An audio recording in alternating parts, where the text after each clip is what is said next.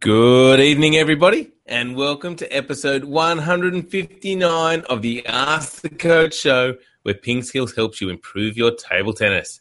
A big thanks to my friend Matt Luff, who pointed out that 159 is the lowest score in darts with no available checkout. Today, we're going to talk about the results from the Pyongyang World Tour event. In the questions, we'll talk about putting more backspin on the ball, the English cricket team destroying the Aussies, footwork for a short ball, blocking, and learning to loop. I'm Jeff Plum, and as always, Supercoach Alois Rosario is here with me to answer your questions. Welcome, Alois. Thank you, Jeff, and it's good to be back. Gee, it feels like forever that we've been on this show. We haven't been on this show, Jeff. What's going on? Oh, it has been a while, hasn't it? You've been busy away coaching, but we're back and we've got a big show lined up, so I'm pretty excited. Indeed, yes. So I've been in Thailand at the Thailand Para Open. Fantastic event again. This time it was a factor 40, which means it's a higher rated tournament. So so really good fields, and the Aussies did well, which was great. Yeah, excellent. Good to hear. Go Aussies. Now, Alois, yesterday I went to a cube comp. I got a PB in my competition at 31.15 seconds solve, which is really good. I was happy with that, but my average was a little down. My other solve's not so good, so mixed results. But the 31.15 is pretty impressive, Jeff, even if I have to say it. 31.15. It puts me in the top 25,000 solvers in the world. That is a good ranking. You'd be happy with that, wouldn't you? Not yet. Got to get better, Top 25,000 still. I'm going to work on it. And now, Alois, a while back you posted, even when we didn't have a show, this day on history on our Facebook page because, people were so into it. But, in response, Matt Luff pointed out this great number fact about the darts. 159, the lowest number with no available checkout. That is an interesting stat. Do you have anything for us on this day in history today? Well, let me go back to that post. So on that post, I did also mention that on that day that the Ford Motor Company sold its first ever car, and a guy in Missouri, Charles Menchez, invented the ice cream cone, and Australian swimmer Dawn Fraser became the first woman to swim 100 metres in under a minute. Now, let's try to guess the... That was back in the 23rd of July, if I'm not mistaken. It was. That's correct. Now, Dawn Fraser, you should know that one, Jeff. When did she swim 100 metres under a minute? I do not know. 1968? Well, close. 1962. That's not bad. In the 60s, you had it. And what about the ice cream cone? This is an important one, right? When was the ice cream cone invented? 1850? 1904. That late? That late, indeed. And what about the Ford Motor Company? In the late 1800s and not having an ice cream cone. Yeah, I know. Just having to use your hands, right? You have to use your hands and eat your ice cream. And what about the Ford Motor Company selling its first ever car? What year? 1908? 03. Well done, Jeff. 1903. There you go. So don't tell me this isn't exciting. But from today, there's not really that much. Nothing. You got nothing. Well. Is your segment falling down already? Well, Elisha Otis was born. And yes. Elisha Otis was the inventor of the automatic safety brake for elevators. Now, tell me that's not important. Sounds pretty important. Yeah, Elisha Otis, without Elisha Otis, you'd be crashing into the bottom of buildings and stuff. So thanks, Elisha. Big day. 1811 he was born. Good one. All right. That's a terrible segment. Yeah. Let's move on. Let's get on to some table tennis. Yeah, let's first talk about the Pyongyang Open, Alois. This is a World Tour event in North Korea, of all places. Yeah, and it's great, isn't it? It's great to see, the World Tour is spreading its wings and out to North Korea. I know, like it's a brave sort of step, isn't it? Venturing out into a country like North Korea, but a successful event. And the last major event, which I do actually remember, was in 1973. The World Championships was held in Pyongyang. So a very, very long time ago. What's that, 42 years ago? Yeah, so, before I was born. Yeah, so good to see international table tennis back in North Korea. And the results, interesting results. So in the men's, I'll just pull them up here. So in the men's singles, 2 North Koreans made the final. Park Sin-hyuk and Cho Il, and Cho Il was the winner, 4-1. So looking at the field, not a big spread of countries. Basically, the whole field was made up of North Koreans and Chinese, and I think there was one Vietnamese guy that made the main draw. So, but I'm not sure how popular a destination North Korea still is. I mean, do the players really want to go there yet? Although I did see a special mention here to Wally Green from the USA who went over, and I saw him in the men's qualification singles. Yes, he did indeed. So yeah, which is great. So yeah, there were a few different countries represented in the qualification rounds, but yeah, main draw Chinese, North Koreans, and a Vietnamese. And in the women's singles, 2 Chinese players played off in the final, and again mainly North Koreans and Chinese in the women's singles as well. Where when I say mainly, it was only North Korean and Chinese in the main draw. So the winner was Sun Chen over her compatriot He Jua Jia. So 4-2 victory there. And as I said, I mean, not really the who was winning and that sort of thing, but just great to see the event going ahead in Pyongyang. And now that the events happened, perhaps next year more players and more countries will be sort of a little bit more comfortable with entering the event. Yes, and I guess the next big event is the China Open starting very soon. So everybody keep an eye out for that, because that is going to be a big tournament. All right, Alois, let's go back to the last Ping Skillers question of the day, which, as we know and discussed, was quite a while ago. And the question the question was, what was the biggest factor that made you start playing table tennis?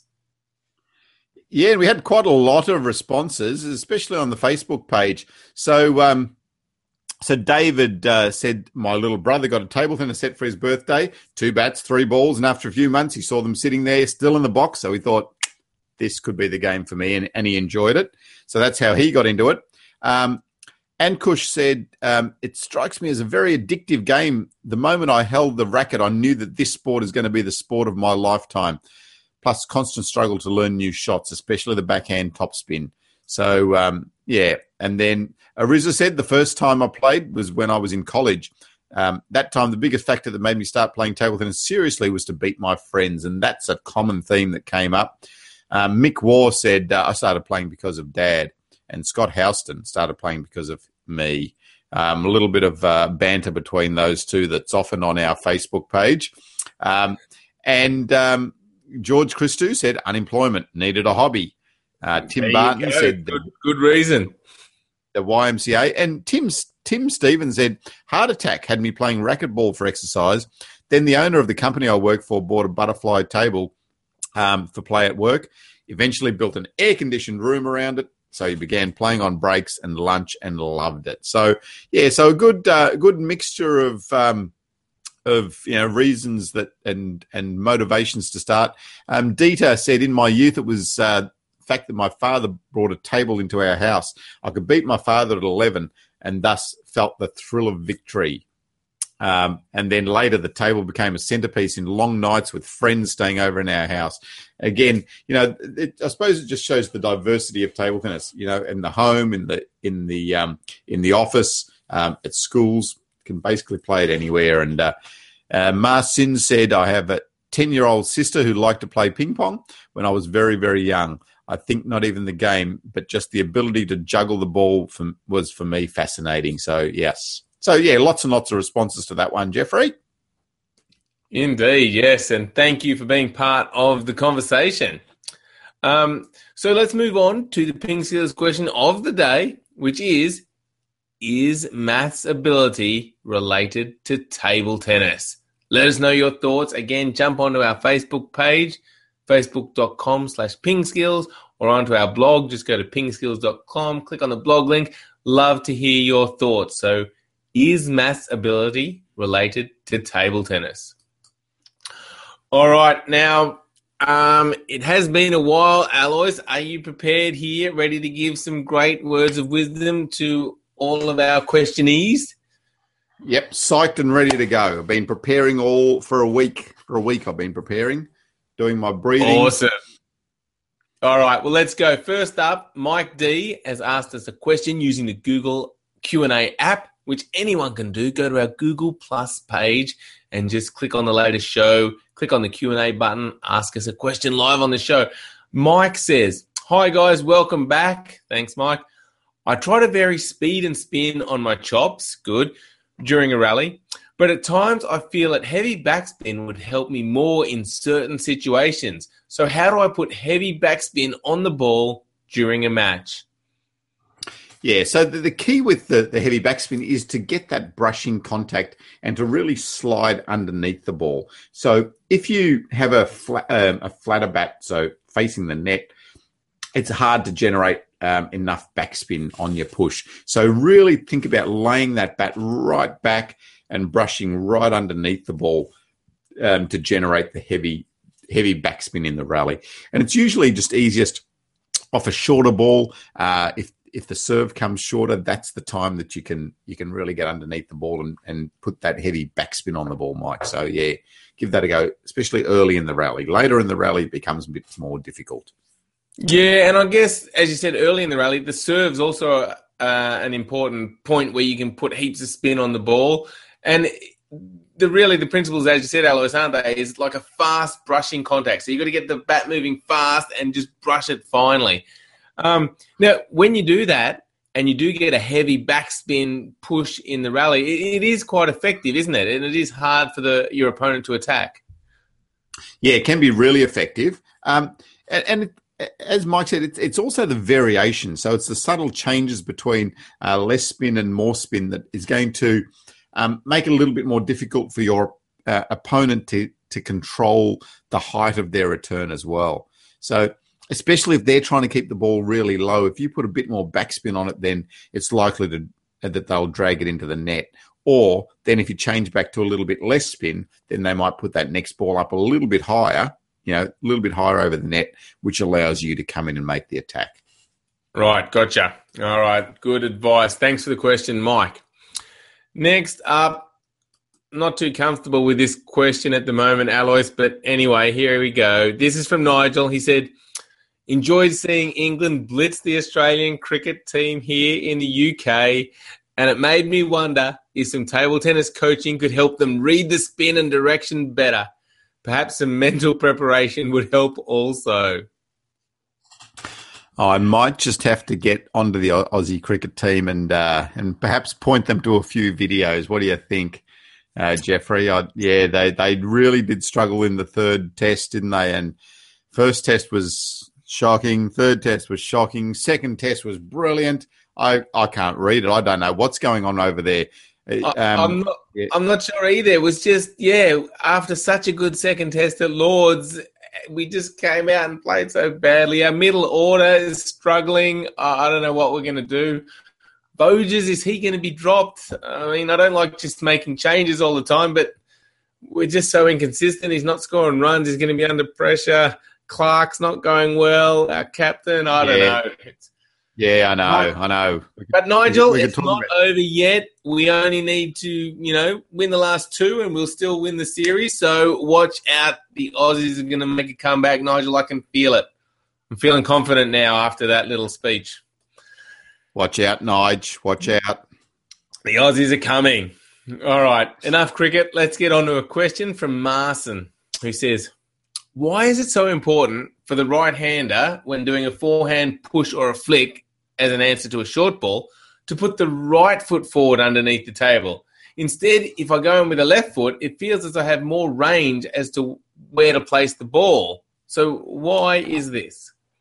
Yeah, okay, good one, Martin. So when you are trying to get in short and close to the table, that's the main time that you need to think about that right foot coming forward. So it's when the ball is really close to the net. So if the ball's close to the net, if I reach in with my right foot under, I can get a lot closer to the ball.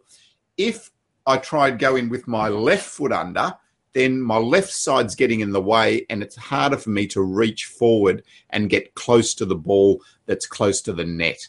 So that's the main reason, Martin. So it's just to get yourself closer to the ball so that you can control the ball a little bit better. If the ball's a little bit longer and you can play the ball from the position with your left foot in slightly or the left side turned in, then that's good because that's where you're going to be able to generate a bit more power, and that's the natural swing of your body. But it's just when that ball is really close to the net, that's when you need to reach in by putting your right foot under, get your right side or your right shoulder closer to the net as well. So that's the main reason that we do that. Got it. Makes a lot of sense. All right. Hopefully that's helped you out, Marson.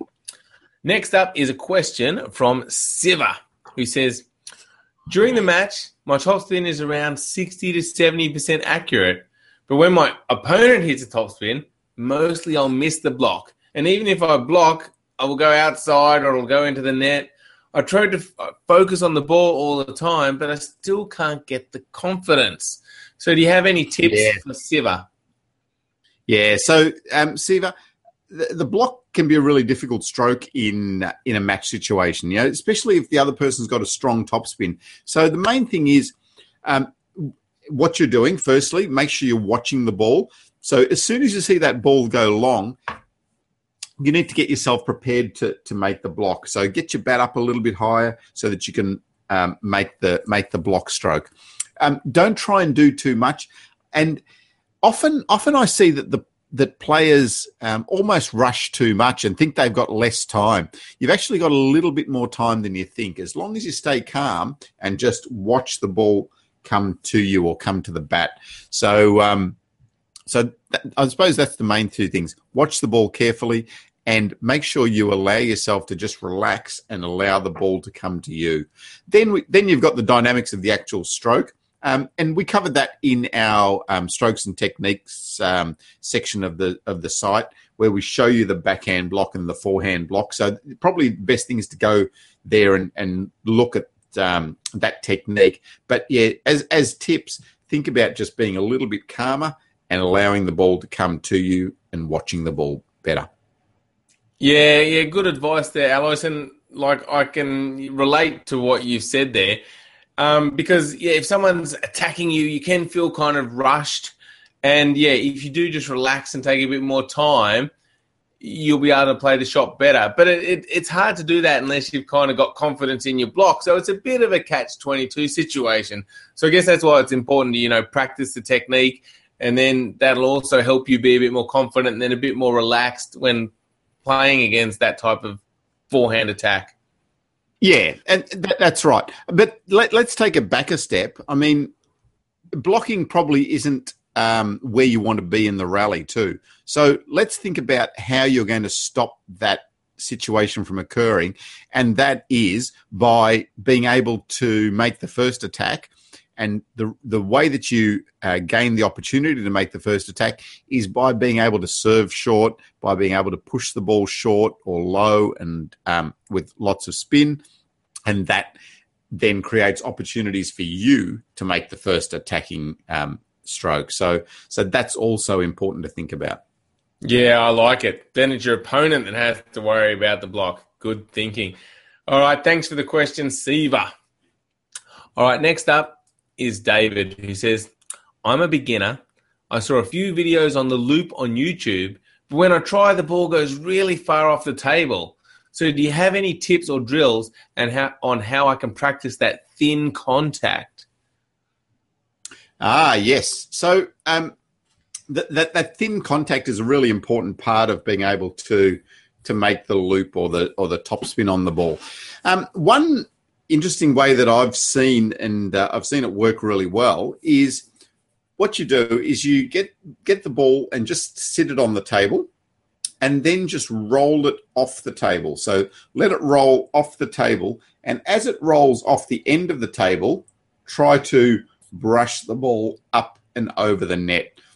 So I've got a table here, got the table there, just roll the ball off the end of the table, and as it drops off the end of the table, then you're going to make that top spin stroke. So the only way you'll be able to lift it up is by getting that nice thin brushing contact. If you hit it too flat, the ball's going to go back into the end of the table, or you could like lift it up or blob it up, but you're not going to generate any spin. So really try to think about doing that to start off with.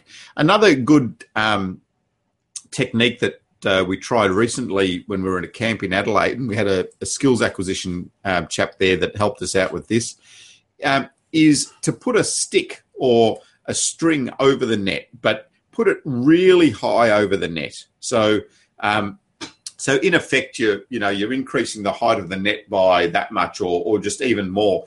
And what you've got to try and do is get the ball up over the net and then back down onto the table. And again, the only way you can do that is by putting top spin and generating nice thin contact. So they're two ways that could really help you to understand and get the feeling of that nice thin contact on the ball. Brilliant. All right. Hopefully that helps you out, David. Give those two methods a try, just rolling the ball off the table and spinning it up. Or, putting in something higher and making the net higher, so you have to generate that spin. I like those ideas. Good one, Alice. And it was interesting with that experiment. What Ross, the skill acquisition guy, was talking about was going to the extreme straight away. So don't put the string that high over the net. Put it, really high over the net. So we had it like at around our head height. And then just get experimenting and try to get that ball up and over the net and onto the table. So, give it a try. It worked really well when we tried it with a couple of players, including a ping skiller over there in Adelaide, Amanda. Excellent. Very good. Well done, Amanda. All right. Sasha has asked us a question, and Sasha asks, I want to get my side spin serve, my side spin more wide, something like Heiji Win. Can you give me that name again? How did I get that so bad, Alois? Heiji Wen.